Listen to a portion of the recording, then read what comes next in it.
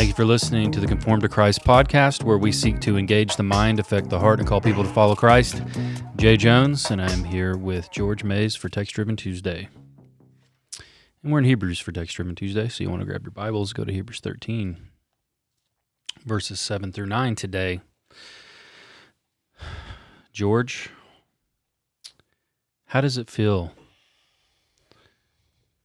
to be sponsored by cream sodas everywhere?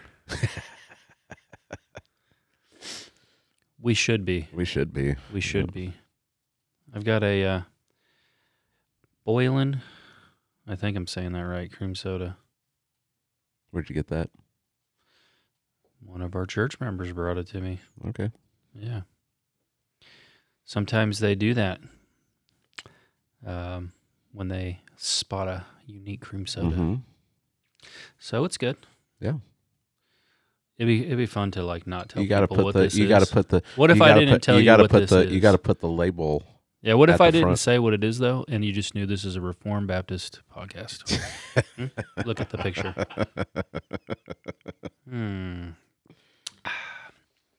Yeah. Well, we're jumping into text. if we want to go doctrine and devotion, we can. We could Get 1689 tattooed on our knuckles and just sit here with some cigars. Yeah. They like to post a lot about their cigars. They I find it interesting. They haven't done it as much lately. At least I haven't seen Yeah. them doing it as much lately. It used to be like right in your face. Yeah. Did you ever watch the Jeff Durbin? You probably didn't. There was a post millennial conference. It was all online. It was like COVID year. Yeah. And Jeff Durbin was sitting in a chair Smoking. talking about post millennialism, and he was like he had a cigar.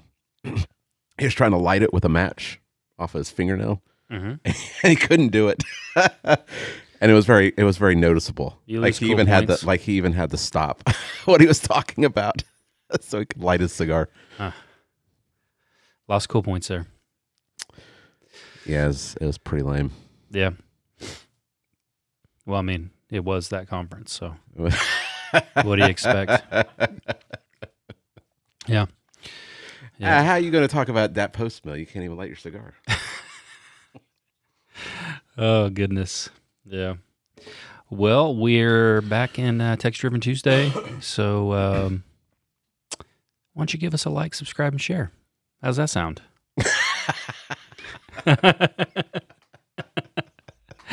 Maybe write us a review. That was the creepiest. I always do it at the end. So I figure this time, you know what? Before everybody forgets, I'll just throw it in there. Yeah.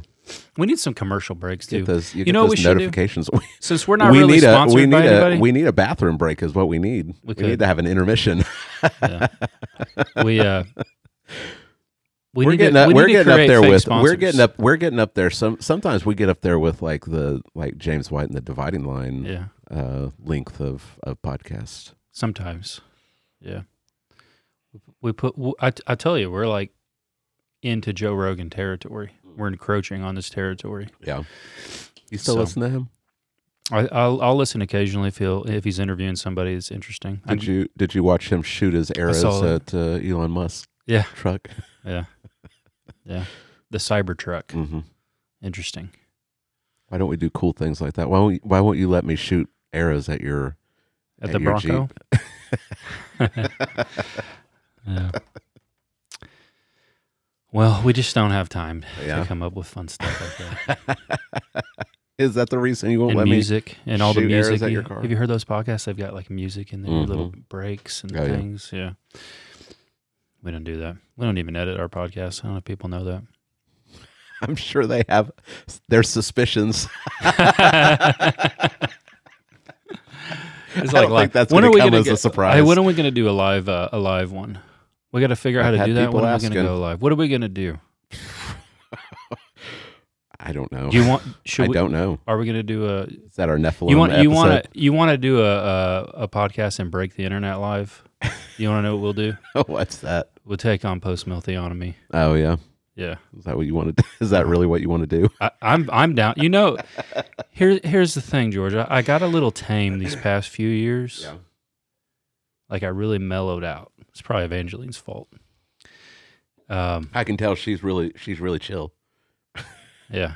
Well, she sucked all the energy out of me. Oh, okay. But I'm always down for a fight. Mm-hmm. And I'm kind of getting tired of watching Baptist jump ship and go Paedo-Baptist because of post-mill theonomy. I don't even know if it's that. I don't know. I'm getting frustrated with it also. I saw a post just yesterday of someone that I went to church with years ago, and they were having water poured on their baby's head. Yeah. It does. It gets a little frustrating.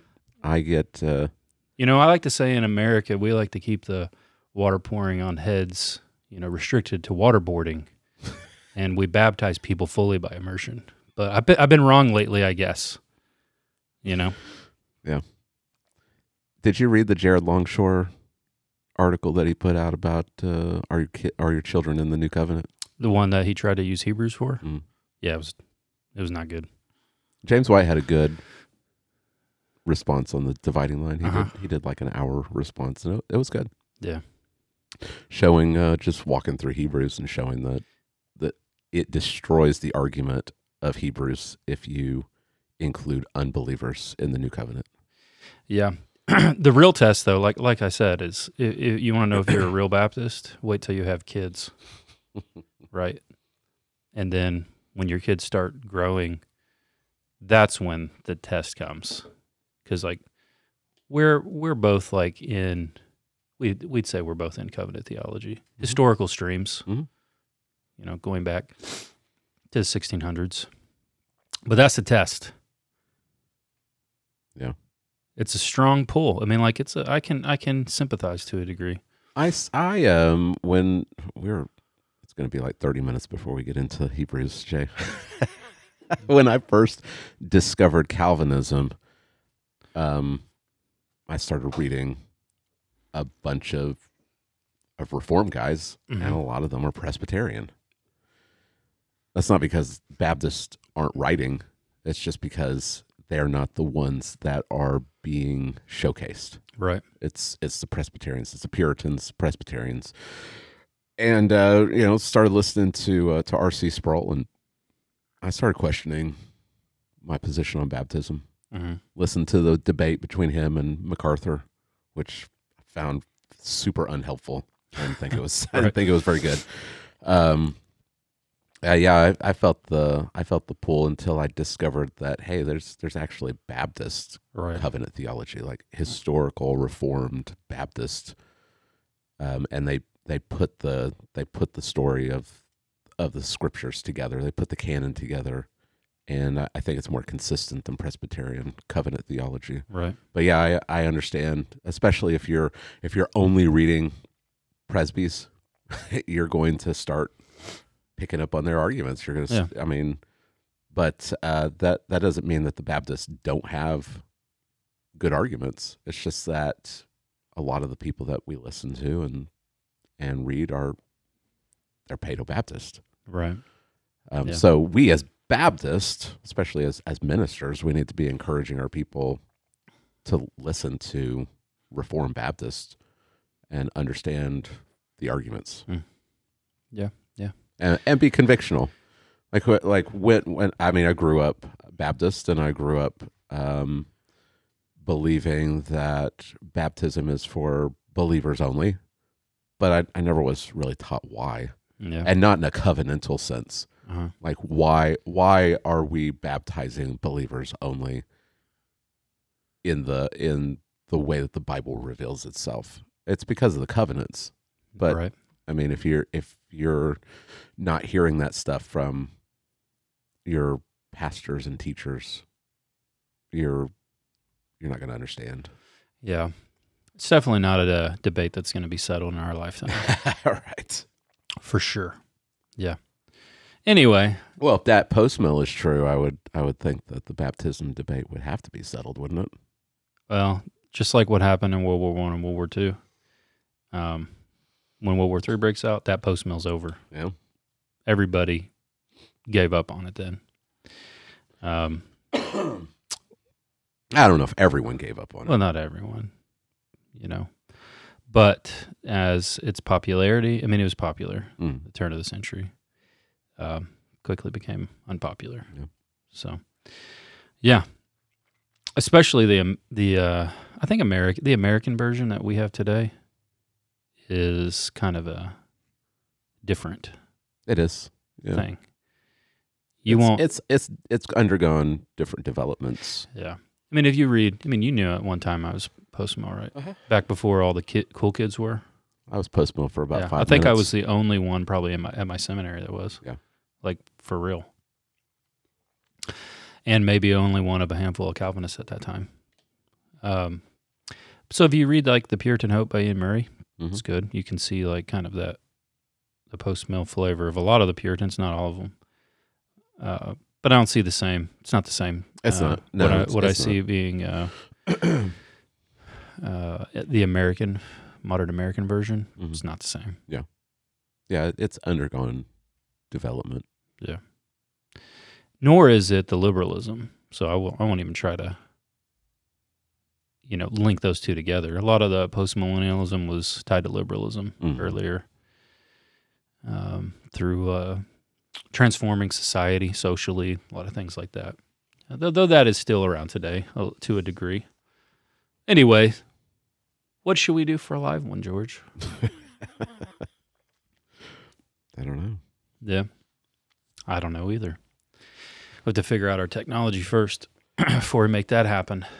So, but I think we're getting close. Maybe when we get this new that new platform we'll be working on next, probably be done by December, hopefully.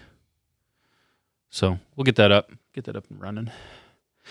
A good plug here for everybody. Once we get our new app developed, you can also probably watch and listen to the podcast on the app. So that should be out December. Yeah. Yep. All right. Well, we're back in Hebrews. Hebrews chapter 13, verses 7 through 9, 3 verses, 3 points. You want to read the text and we'll jump in? Sure. All right. Yep.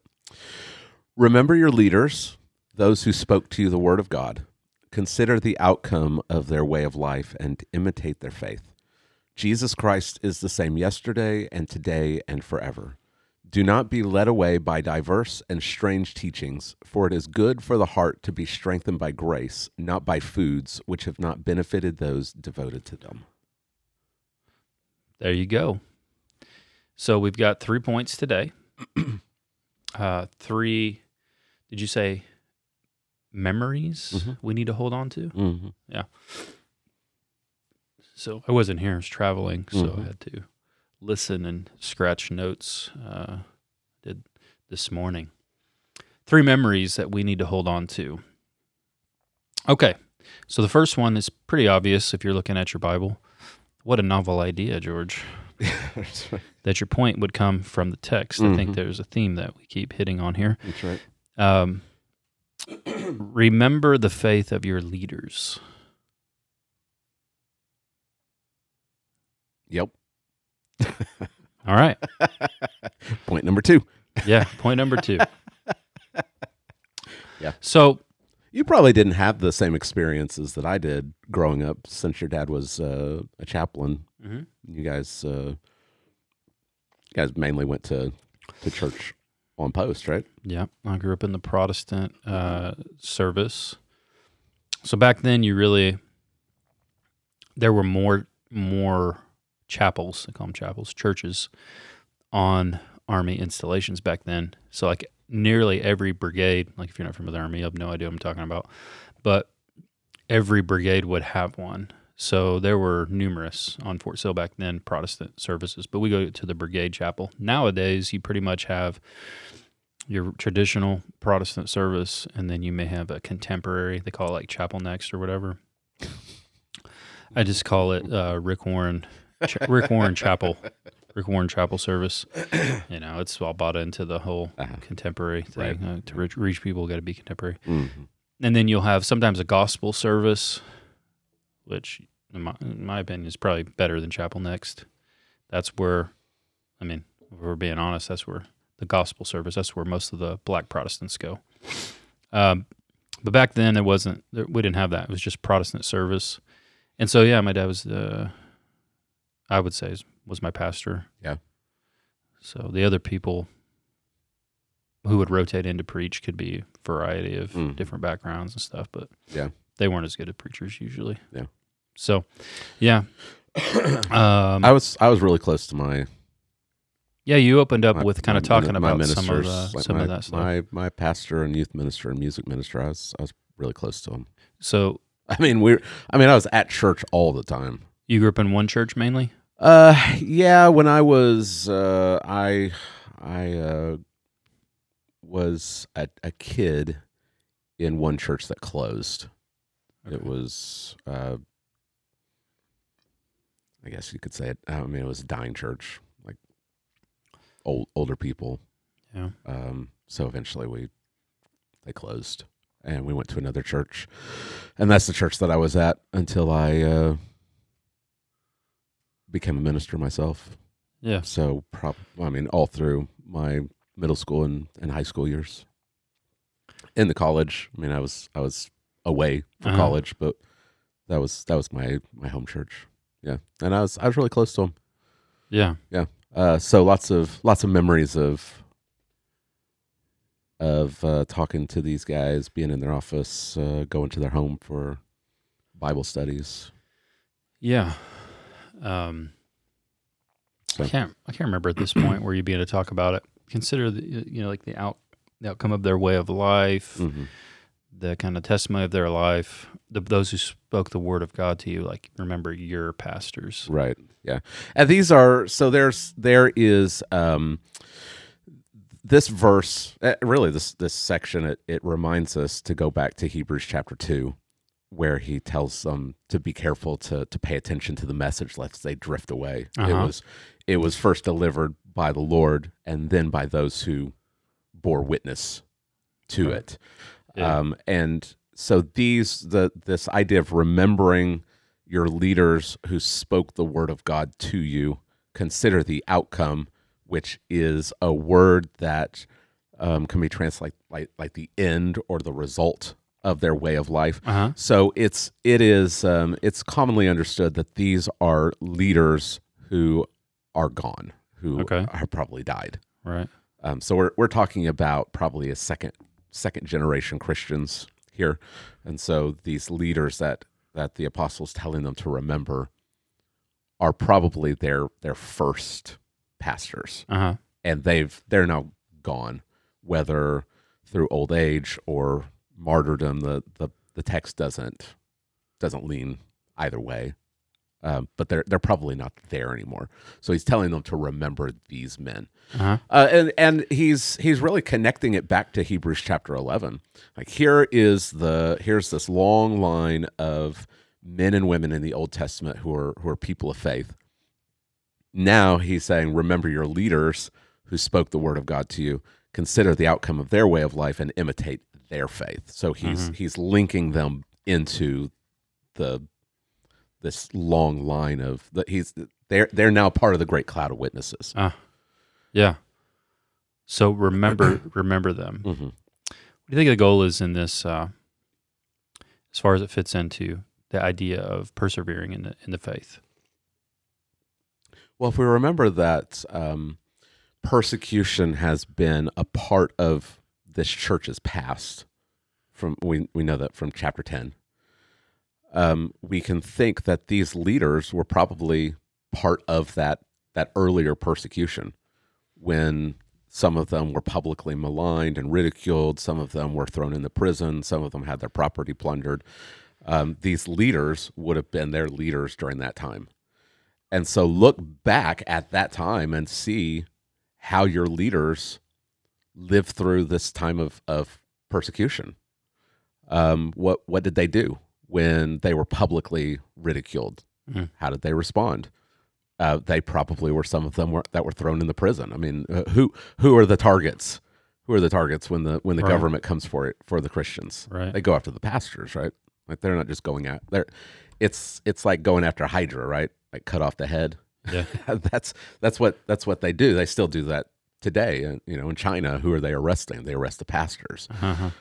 So remember your leaders remember how they endured during this time of trial. And now that persecution is starting to ramp back up for these believers, consider those leaders and imitate their faith.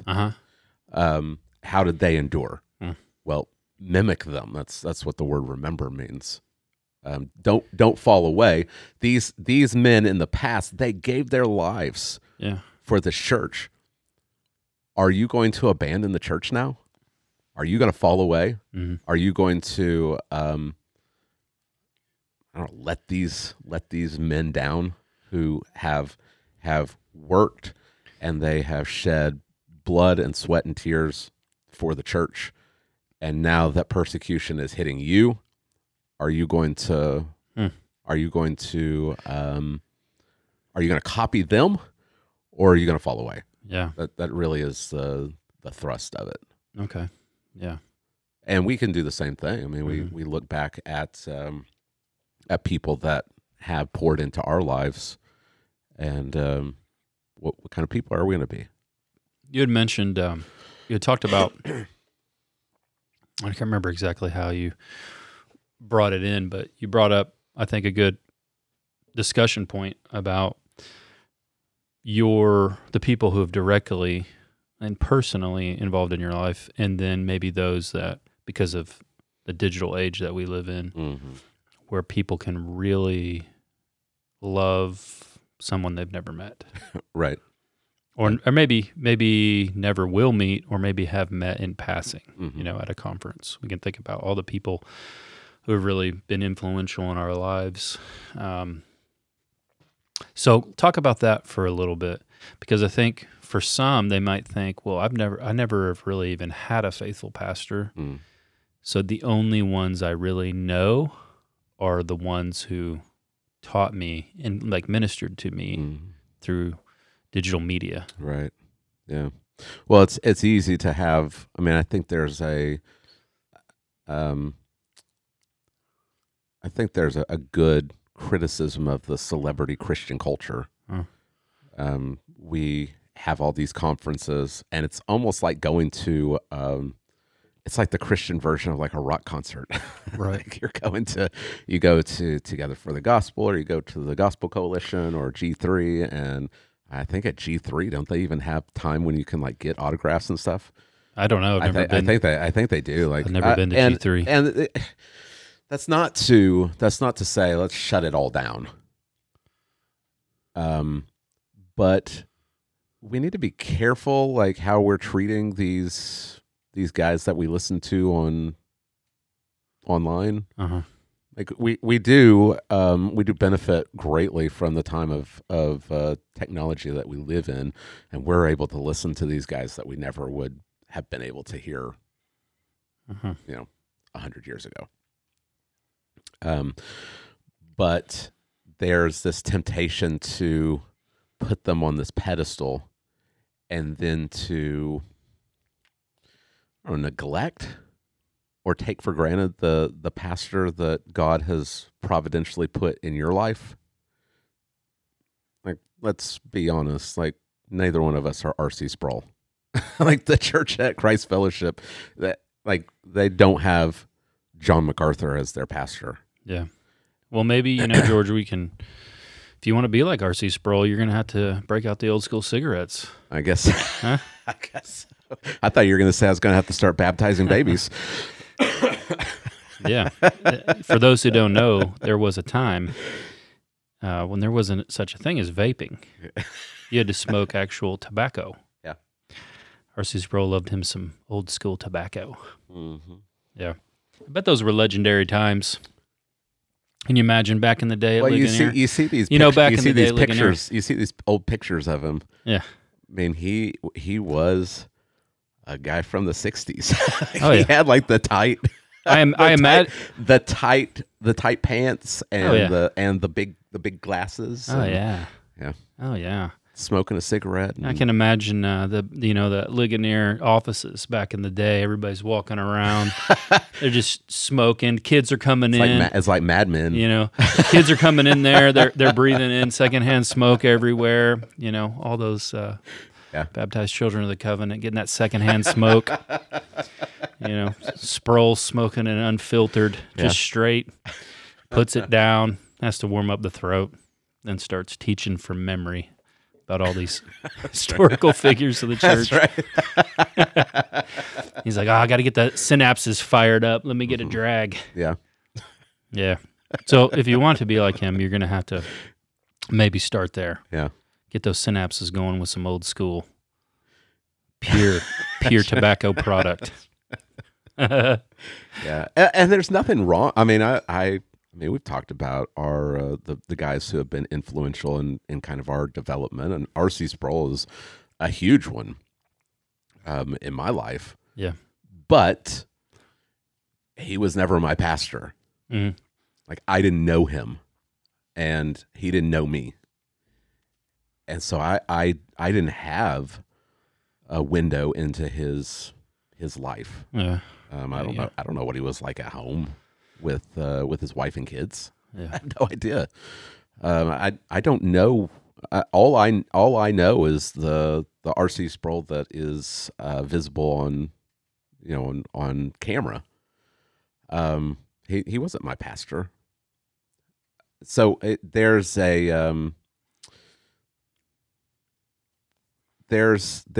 benefit to being around your leader.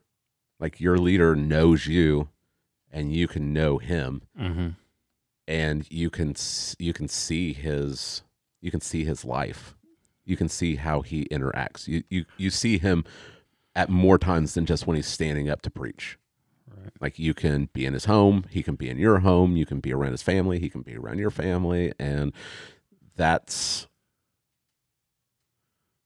better than just watching somebody on screen. I mean, this is an argument against like multi-site churches where you're just watching a guy on a screen. Mm-hmm. I mean, you go to Life Church and you watch Craig Groeschel, and like, Craig Groeschel doesn't know who you are, or J.D. Greer or whoever. It's also an argument against staying at home and watching service online. Like, you're not going to be around your leaders, and your leaders aren't going to be around you. Yeah. And you're not going to be able to watch them. You're not going to be able to imitate them because you don't know what they were like. Yeah. Like, my pastor, growing up, really close to him, Brother Jimmy. He was my pastor from, I don't know, 8th or 9th grade until he died in 2001 when I was a junior in college. And I got to know him. And I remember I had surgery between my sophomore and junior year of high school, and even through all the pain medication and the haze, I remember him coming up every single day and praying for me. I saw how he went through. He died of brain cancer, and I saw some of how he endured that, and that I can remember that, so that I can mimic him and I can mimic his faith. If that was just some guy, you remember when Matt Chandler had brain cancer? Yeah. I don't have the same. I didn't have any interaction with Matt Chandler. Yeah. Like, I could see how he went through it from what was presented, but I didn't know what it was like on a personal level. Uh-huh. So I'm not able to mimic that. Not Right. the same way that I can mimic my pastor. So remember your pastor, remember your leader, the one who spoke the word of God to you. Consider the outcome of their way of life, and then mimic their faith. Mm. Yeah. Now, to the point of, there are people that don't have good pastors. Right. Like, there are people that, like, just go to the best church that you can find. Yeah. And there's still things that you can. Yeah. There's still things like, Maybe, unless you're going to, like, Kenneth Copeland. Yeah, I mean, even like if even the we're not talking about like exalt this guy and ignore all of his faults. It's because that's not what faith is. Like, faith is not this sinless perfection. He's not saying like observe these leaders and see how they never sinned and they never had any weaknesses and they never failed. It's in the midst of their weaknesses and their sin, imitate how they kept clinging to Jesus. Yeah. So even if you think, well, my pastor is really not a very good preacher, Right. like he's all topical and all stories. If he's a true Christian, there's still going to be something that you can look at and examine. Right. Yeah. So we're not talking. And I also pointed out, like, he talks about considering the outcome of their way of life, like not just one moment in their life. Because if you just look at one moment in my life, who knows what you're going to see? I mean, you're wearing a Cubs hat right now. All right. So we'll have to take the whole. I'm done. Okay. As I was walking out, Julia was like, "Why are you wearing your Rangers hat?" You a Rangers guy? You like the Rangers? They're your number 2? They'd be my American League team. I mean, I grew up in Tulsa, and Tulsa used to be their minor. I'd say they were my number 2. They used to be their minor Growing league up. team, so I got to watch like Pudge Rodriguez and Juan Gonzalez and some of these like big name Rangers players. Old Pudge. I'll never forget when. And he was awesome. Even when he was playing for the Tulsa Drillers, he was awesome. I was a little kid in elementary school. I got Nolan Ryan's autograph. Actually, he was super cool. There were tons of kids, and he stayed there for like all of us. And then remember after the game, Pudge Rodriguez came by. He just blew us all off. Just like really, yeah. Just pretending we weren't even there. Hopped in his sports car, drove off. That's a shame. Yeah, it really was. Never felt the same about him since. Yeah. But what can you do? That's I mean, you're going to sign autographs for 6 hours forever. a day? Yeah. Like, I want to go home. Yeah. They're humans too. Right.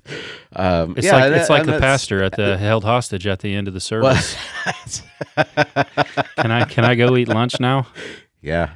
I'm just kidding. I'm just kidding. No, this is church jokes. Well, I mean, if you're looking for me to have like a 2-hour conversation with you right after I got done preaching, you're probably not going to catch me on my A game.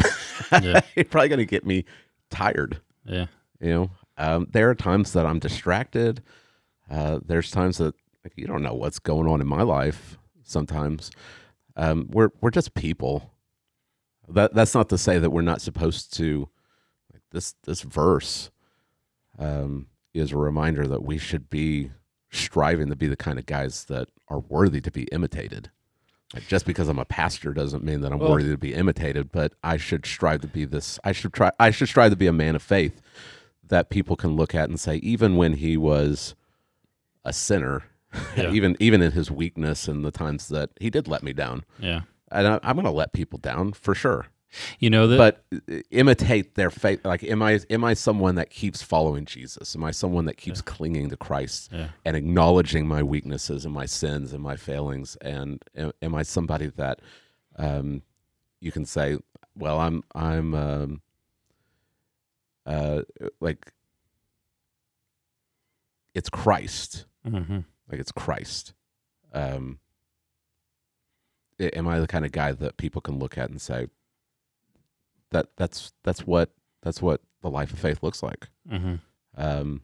And it mentions imitate their faith. Don't imitate their personality or their strategies, or it's not.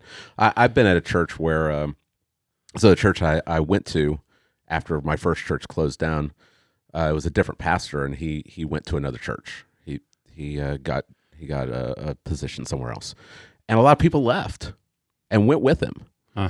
And I remember even at a young age thinking that was weird. Like, why are you following the pastor? Like, what about this church? Like, people can get caught up in personality. The Christ Fellowship Church is not. I love that we have a plurality of elders, and we have 5 guys with very different personalities, so that people can look at us and they can say it's not about the personality, it's about the gospel. What is their message? What does their faith look like? Not am I going to follow Stony Face or Cubs fan? Like it's not about personality. It's about the message. Right. Yeah. That's good. So I hope that I can be a person that the people at our church can imitate my faith. Right. Yeah. That's good. Yeah, it's a strange time in our culture in America to be a pastor, and to also, maybe even if you're a member of a congregation, to try to obey this, because pastors don't have a good reputation in America. Yeah, you know what I mean? Yeah, it is. Yeah. In times past, I think pastors would be held up, and this is weird too, because it used to be like an Army officer. Like if you were a doctor or a lawyer, an Army officer, a pastor, like in your community, you were really like right. Yeah, you were a leader. Yeah, you were a leader, not just of the church, and but you're of the somebody community. People like looked up to, yes, and respected. Yeah. Nowadays, pastors are not respected, and really, honestly, I think that's just it's a natural phenomenon, because of pastors have brought so much shame to the office. Yeah. Well, I saved it until the conclusion. You want to save it till then? I don't know. I don't know. Yeah, we're talking about it. You might as well. I saved it for the conclusion because I wanted to come back to my opening with my conclusion, and I wanted to emphasize it. But like these guys that I grew up with that were influential. I mean, my youth minister was like a big brother to me. Like he taught me how to tie a tie. I mean, he was when I felt like that inner call to the ministry, he was the first person that I went to. Before I went to my parents or even the pastor, I went to my youth minister. A few years ago, I found out he committed adultery and left his wife and kids. Like they have like 5 kids, and he left them. My music minister, I've learned how to lead music from him. I've got a hymnal in my office that he gave to me when I first had I had my first position as a music minister. He gave me a nice hymnal and wrote in it a nice message. A couple of years ago, he got arrested for child molestation. Like I've seen his mugshot. The guy who replaced my pastor after he died was actually my first youth minister. So he was my youth minister, and he went somewhere else, and then he got hooked up with the pastor, and the pastor kind of mentored him. And then when he died, he kind of was kind of like the Timothy to Paul. And he, for some reason, he just became super authoritarian, and split the church. And then he wanted to make a unilateral decision, and he got pushed back, and he just left. like they came in like Monday morning, and he'd like cleared out his office, and he was gone. Last I heard, he divorced his wife and wasn't in the ministry. And I woke up one morning last week as I was thinking about this passage, and I was just bothered by the fact that all these guys that were so influential for me growing up, like they're all gone. Not just dead, but like they've left the faith. And it really bothered me that these are the guys that I looked up to. They were my mentors. Yeah. And they're all gone. And Julia could tell you, like, it's bothered me all week. Yeah. Just thinking about that. It's a high calling to be a pastor. So and in 20, 30 years, what are these kids here going to think about us? Like, are they going to look back and say that was a guy who I want to be like? I want to imitate his faith, or are they going to look back and there's a guy who's walked away from not just the church, but his family and the faith. And if it's just left up to me and my own strength, like I'm a sinner. I have to hold on to the gospel. I have to persevere, and I need the church to pray for me and people to hold me accountable. I love my wife. She was talking to me yesterday after church. She was like, "If you ever do any of those things, I'll just punch you in the face." There you go. That's good. Yeah. Yeah. Yeah. So it's just a sobering thought. Yeah, it is. So kind of application, I guess, would be for pastors is to try to be somebody that one day people could remember your faith. And that's not in a way that you're trying to build up your own ministry. You're not trying to exalt yourself, but you're just simply trying to be faithful to what God has called you to do. Paul tells Timothy to keep a close watch on his doctrine and on his life. That's what we need to do. Yeah. So that's what it means to be a man of faith, right? Yeah. Yeah, that's right. So pray for your pastors. You have that as application. Pray for your pastors. Yeah. Yep. I had many people come up and tell me yesterday that they pray for not just me, but for all the elders, and that's encouraging. Yeah. Like to know that people throughout the week are actually praying for me. Yeah. What if your prayers were the means that God used to cause your pastor to persevere? Right. I wonder if people ever consider that, because God uses means, and sometimes because we think God is sovereign, just things just will happen because they're going to happen. But what if the prayers of the church people are the actual means that God uses to keep pastors faithful? Something to consider. Yeah. All right, so number 2 is remember the unchangeableness of Jesus. Did you create a word? Unchangeableness. Unchangeableness. If you did, I like it. It's a word. Because I checked it to see if I was spelling it right in my notes. So you thought you might have created a word well, too? I at first I was going to say remember the constancy of Jesus. But I was like, that's a word that people don't use, so they probably wouldn't be able to remember what the point was. Then I was going to use remember the immutability of Jesus, because that's the theological term. But again, that's a word that maybe people didn't know, so I went with unchangeableness. Okay. Because that's what's going on here, right? Jesus Christ is the same yesterday, today, and forever. Yeah. He doesn't change. He's unchangeable. Yeah. Immutable. Right. This is a well-known verse. People know this verse. I've heard people say this verse many a times. Yeah. In like spontaneity, even. Yeah. Yeah. It's easy to memorize. Yeah. All my kids memorized it. They all recited it at the dinner table yesterday. I told people, like, you can memorize this before you leave. Super easy. It reminds us it reminds us of chapter 1, where the writer he quotes from the Psalms, Psalm 103, and he applies this truth about Yahweh to Jesus, that all creation is going to disappear. You're going to take it off like a change of clothes, but you never change. You're always the same. So it reminds us that Jesus is not an angel. He's not just a man. He is Yahweh. He is the unchangeable second person of the Trinity. But I think that the way that people quote the verse is the way that they usually read the verse. It's in a vacuum. It's just this theological idea. Right.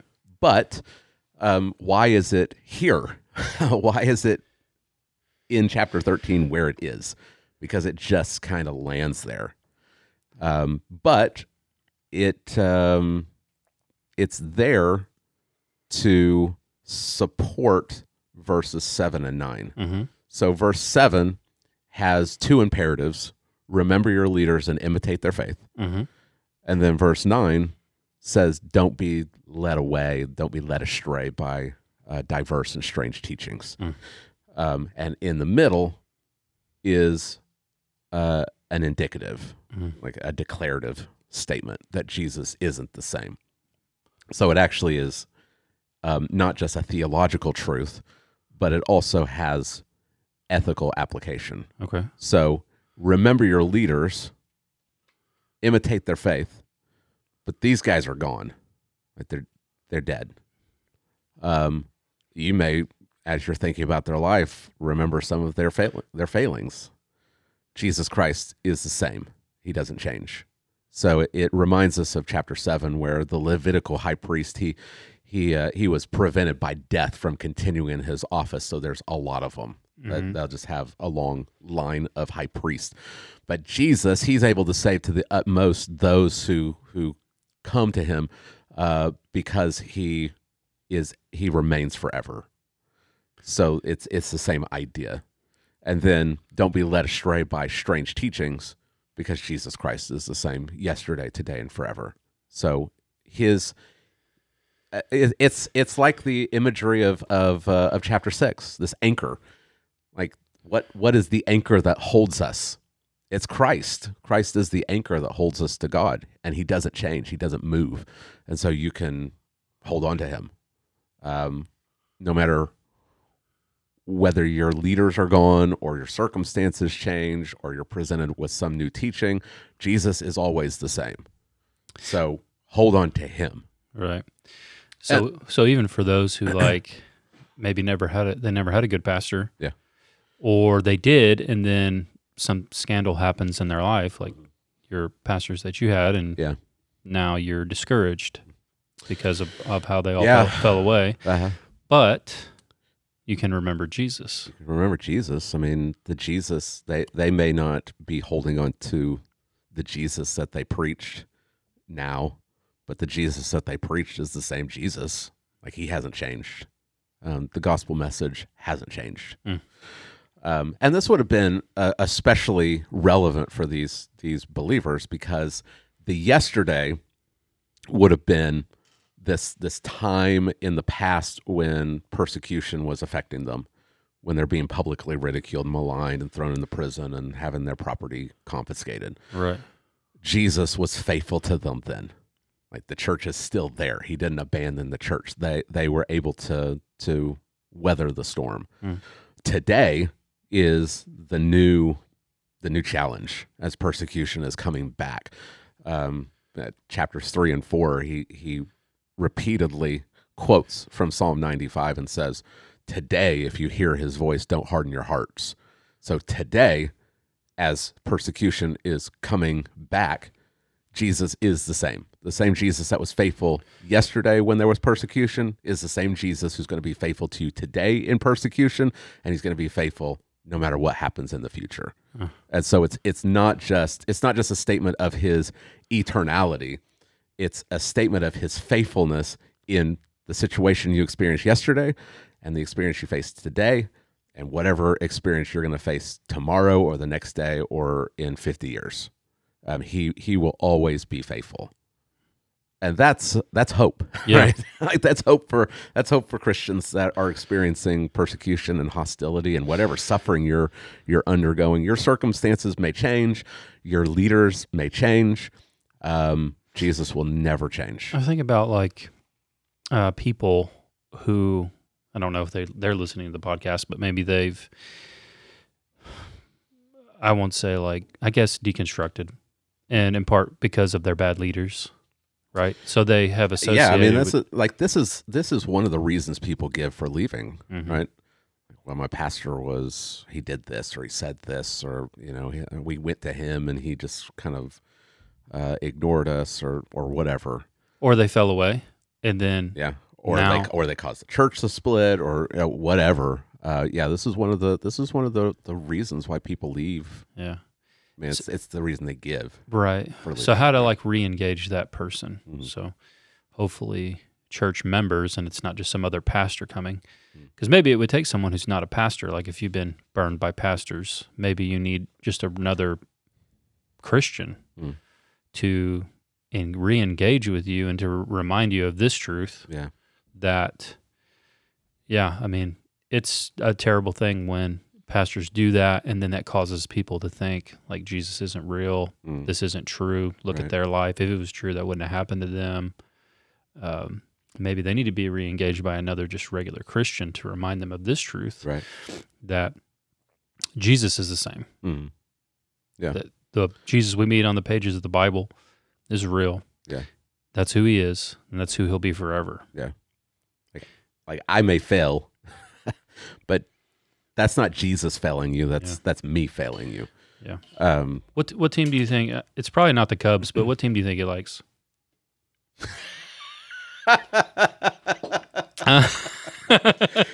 You're pretty spicy this morning, Jay. I mean, is it the cream soda? Is it causing you to be? I mean, I just doubt you're throwing shade at me. I just doubt that he. What have would I done? Have I done something? Are you mad at me today? I mean, the curse of the goat, right? So I'm just putting two and two together here logically. No. You know what I'm saying? People may not know about that. But it was broken. The Cubs broke the curse. So, you know. Have I offended you in some way, Jay? Are you mad at me? Maybe he is a Cubs fan, huh? Maybe it was a scapegoat, and the Cubs broke the curse, and so maybe, you know, it'd be interesting to see, right? You got some allegory going on. It's impressive. Jesus is a person. Yeah, people forget that Jesus is a person, and I have to believe that he probably watches baseball. Do you think that he did they have sports in ancient Israel? I don't know. I wonder if they had. They probably had like beanbag toss, but with like the fish guts. You know what I'm saying? Because wherever there's a group of dudes, you could have gone with corn or grain, but you went with fish guts. Yeah, I mean they're fishermen, and then, you know, they're around with a fire. They're dudes. Yeah, they're going to come up with strange games. They grab like the fish guts and they're like Kobe. Yeah. Yeah, who can throw it in the fire? I don't know. What were we talking about? I don't know. I don't know. He's the same yesterday, today, and forever. Yeah. Point number 3. Are we ready? Please. Very important one here. Yes. Third thing we are to remember. Remember the teaching of the gospel. Yeah. I don't know how much shade I want to throw. I'm not trying to throw shade, but you know, we visited a different church. Okay. We're traveling. Yeah. I'll keep it somewhat vague. Traveling, visit another church, and I don't think that I heard the gospel one time in the whole service. Okay. From beginning to end. I'm not even sure maybe that I heard the name Jesus, but maybe a couple times. Really? Yeah. It's a lot of assumptions going on there, right? Yes. Like the songs that were sung were very general. Okay. About God. They were, I would say, God worship. Mm-hmm. So not Trinitarian, not really. There's not a lot of gospel even in the music. The sermon, though it was a guest preacher, was not good. I think we just take for granted, I think at least I have, maybe in our church, how many times in one service you will hear the gospel at our church. Oh, yeah. Yeah. And if I take it for granted, I'm sure our church people do too. But if you think back through it, it's repeated, which was funny, which made me connect other things like the accusations that have been thrown at our church that we're a cult, and because we're Calvinists, we don't have the gospel. And I'm willing to bet if somebody would do like a study, like a thesis, and they were to look at all the churches in Southwest Oklahoma, and they were to look at our church, and they were to like make a grid, we'd blow it out of the water. From the very time you step in to the time you leave, you're going to hear the whole gospel and be called to believe it. Yeah. Repeatedly. Over and over. It's like it's the rhythm or the drum beat of our church. Well, I mean, we've had Philip on here, and we've talked about our worship service, and it's organized to communicate the gospel. Like the whole thing is centered on the gospel. Right. But you're right. It's not just one church. I mean, I think, and this isn't to say that they're false churches, like they're apostate churches. I think that we just assume the gospel. We just assume it. Yeah. We just think that we use Christianese, and we just assume that everyone knows what we're talking about, and it's just not the case. Right. It's just not the case. In our culture, unbelievers don't know what we're talking about. Yeah, they do. You remember the John 3:16 guy at sporting events holding up John 3:16? Like, that's assuming that people know what you're even talking about. Nowadays, they wouldn't even know that's in the Bible. Right. They wouldn't know what in the world is that. Yeah. They have no idea. Yeah. But it's the same in the church. Uh-huh. Like we have grown comfortable, and we have grown to just assume that everyone knows what we're talking about, and they just don't. Mm-hmm. They just don't. Yeah. We have to be explicit, and I don't know if it's just because we've grown to think that the gospel. I would just posit that it's probably the decisionism that churches have been so wrapped up in.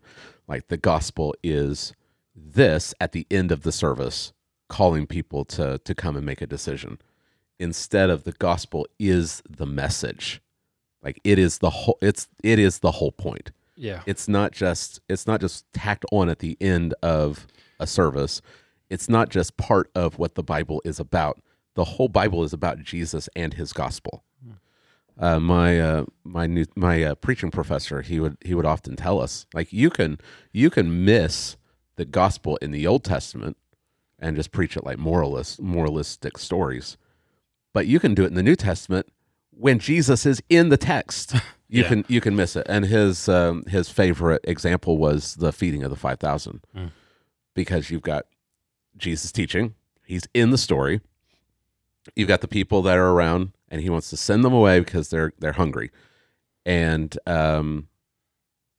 there's a boy that has some bread and fish. What's the moral of the story? Well, hopefully it wasn't share. That's a common thing. Like, be like the boy and be generous and share. Right.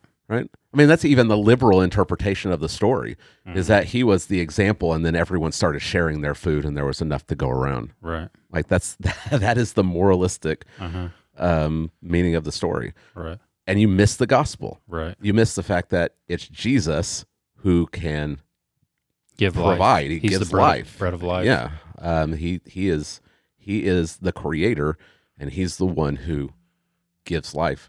I mean, that's the whole point in John chapter 6. Right. The teaching that comes after the miracle is all about how he is the bread of life. Mm-hmm.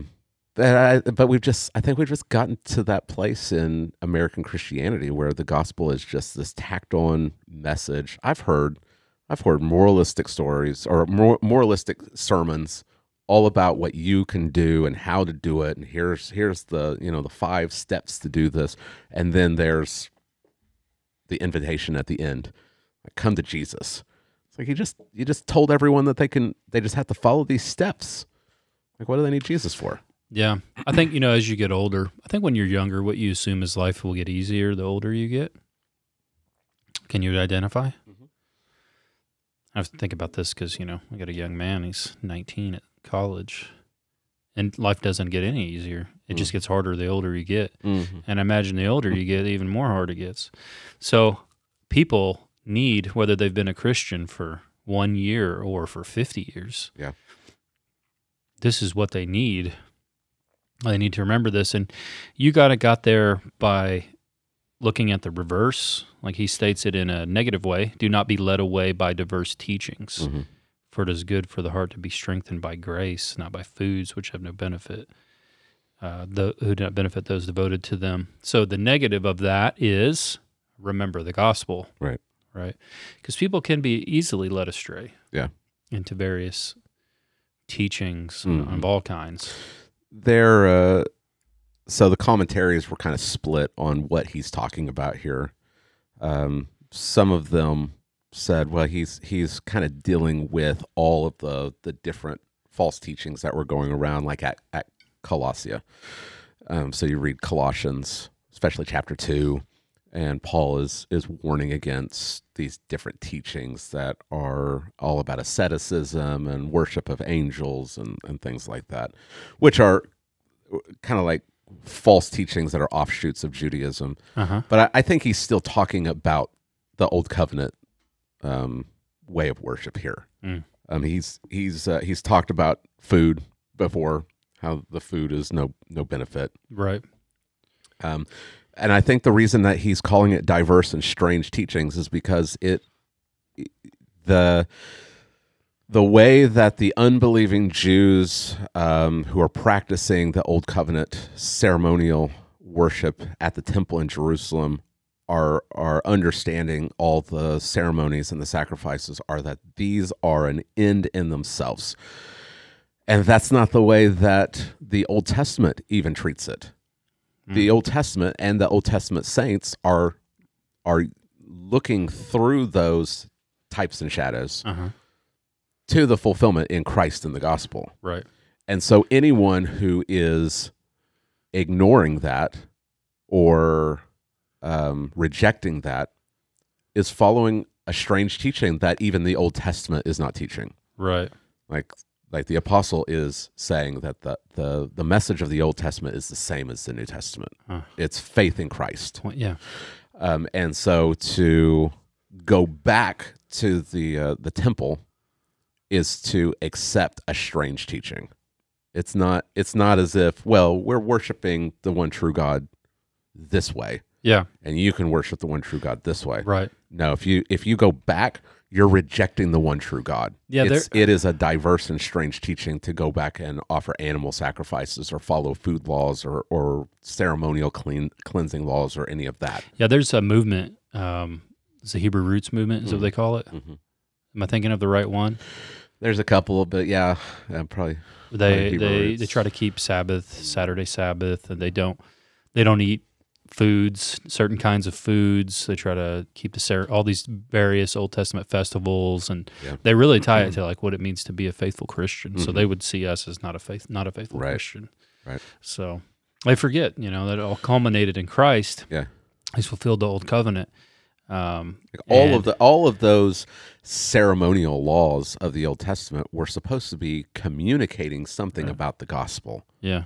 And the saints, the remnant of the Old Testament period, understood that and they were using the types and shadows in the way that God intended for them to be used. They're looking through them to Christ. Right. So when they went to the temple and offered animal sacrifices, they were understanding that there's coming a substitute who will save us from our sins. Yeah. And so to view the animal sacrifices as an end in themselves, as the ultimate, and ignore Christ, is to adopt a false religion. Mm-hmm. No matter if you slap the Jewish name on it, it's a false religion. Right. Yeah. And so he's telling them, don't be led away by this. Don't be led astray by this. And he's again reminding them not to fall away from Christ and the church and go back to the temple. Yeah. And if he's warning them here while the apostles are still alive, the danger is multiplied for us. Remember the teaching of the gospel. Yeah. Yeah. You can use food in a good way, because Christ he's he made all foods clean, like you're free to eat. So I call this remember El Pastor. First you have remember your pastors. Okay. This is remember El Pastor. Okay. You ever have El Pastor tacos? I have, yeah. Pork tacos, my friend. A heavenly thing. Yeah. Yeah. We're still giving food to remember the gospel. I mean, we had the Lord's Supper last night, and the bread and I always call it wine, even though it's grape juice. Sometimes it turns into wine around here. We had this that is jug true. of grape juice. We had that jug of grape juice. And we had the supper maybe a month ago, and I was like, this doesn't taste like regular grape juice. I think it was just naturally fermented. You know? Yeah.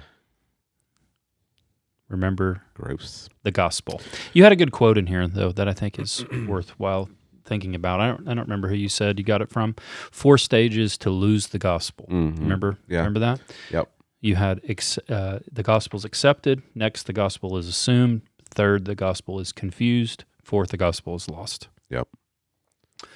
And where'd you get that from? D.A. Carson has a similar quote. He says, "The way you lose the gospel is not by denying it, but by assuming it."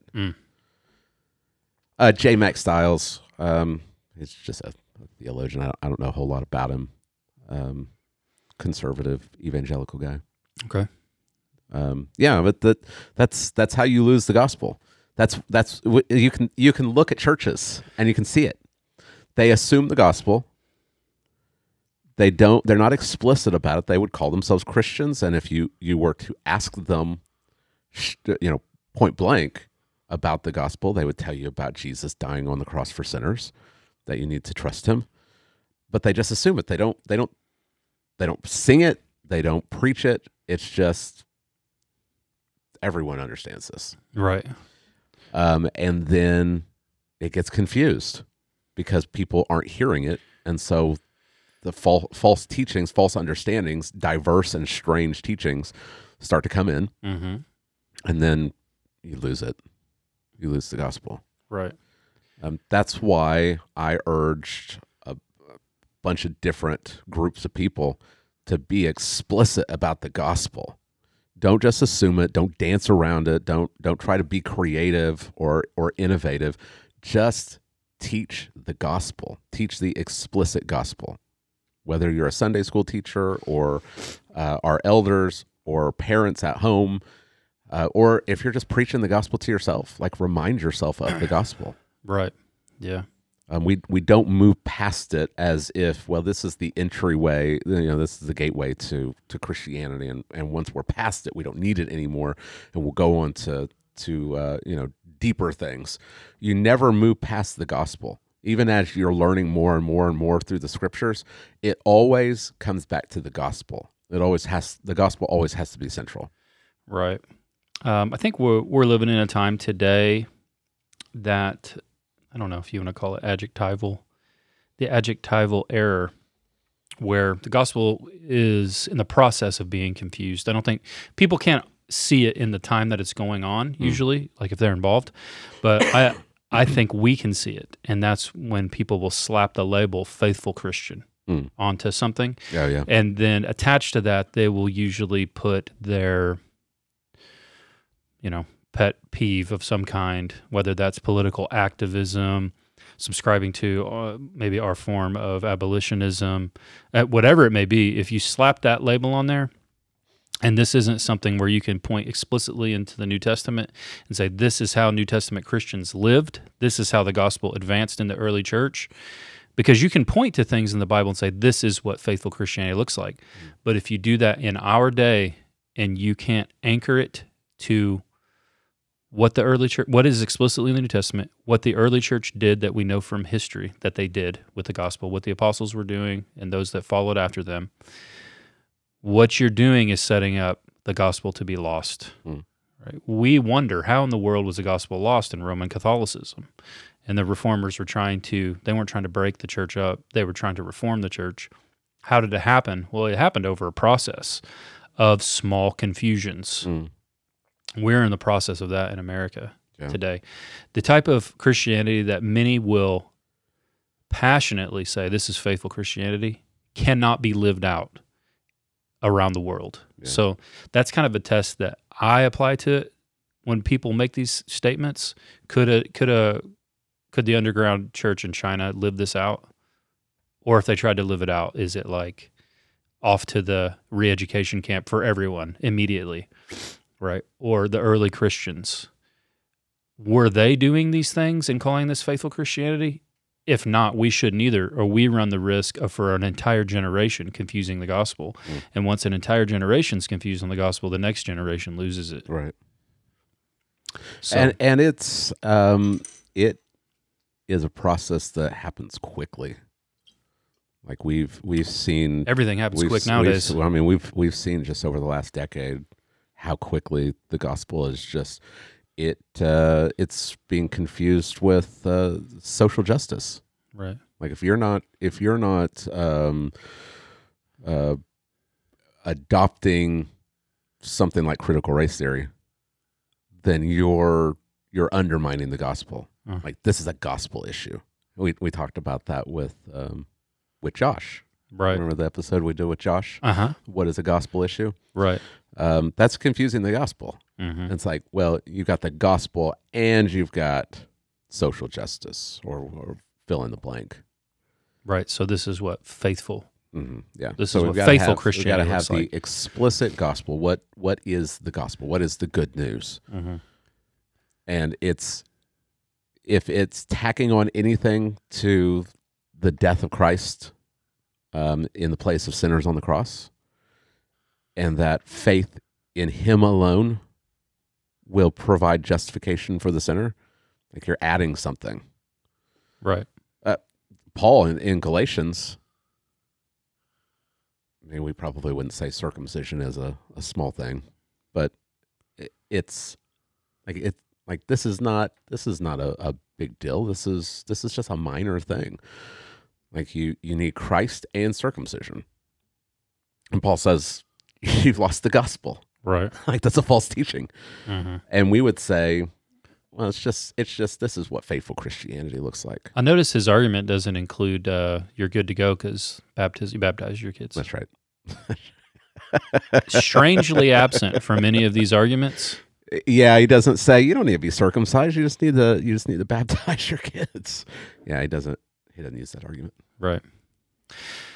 All right, very good. So I thought it was a good sermon. Where are we going next?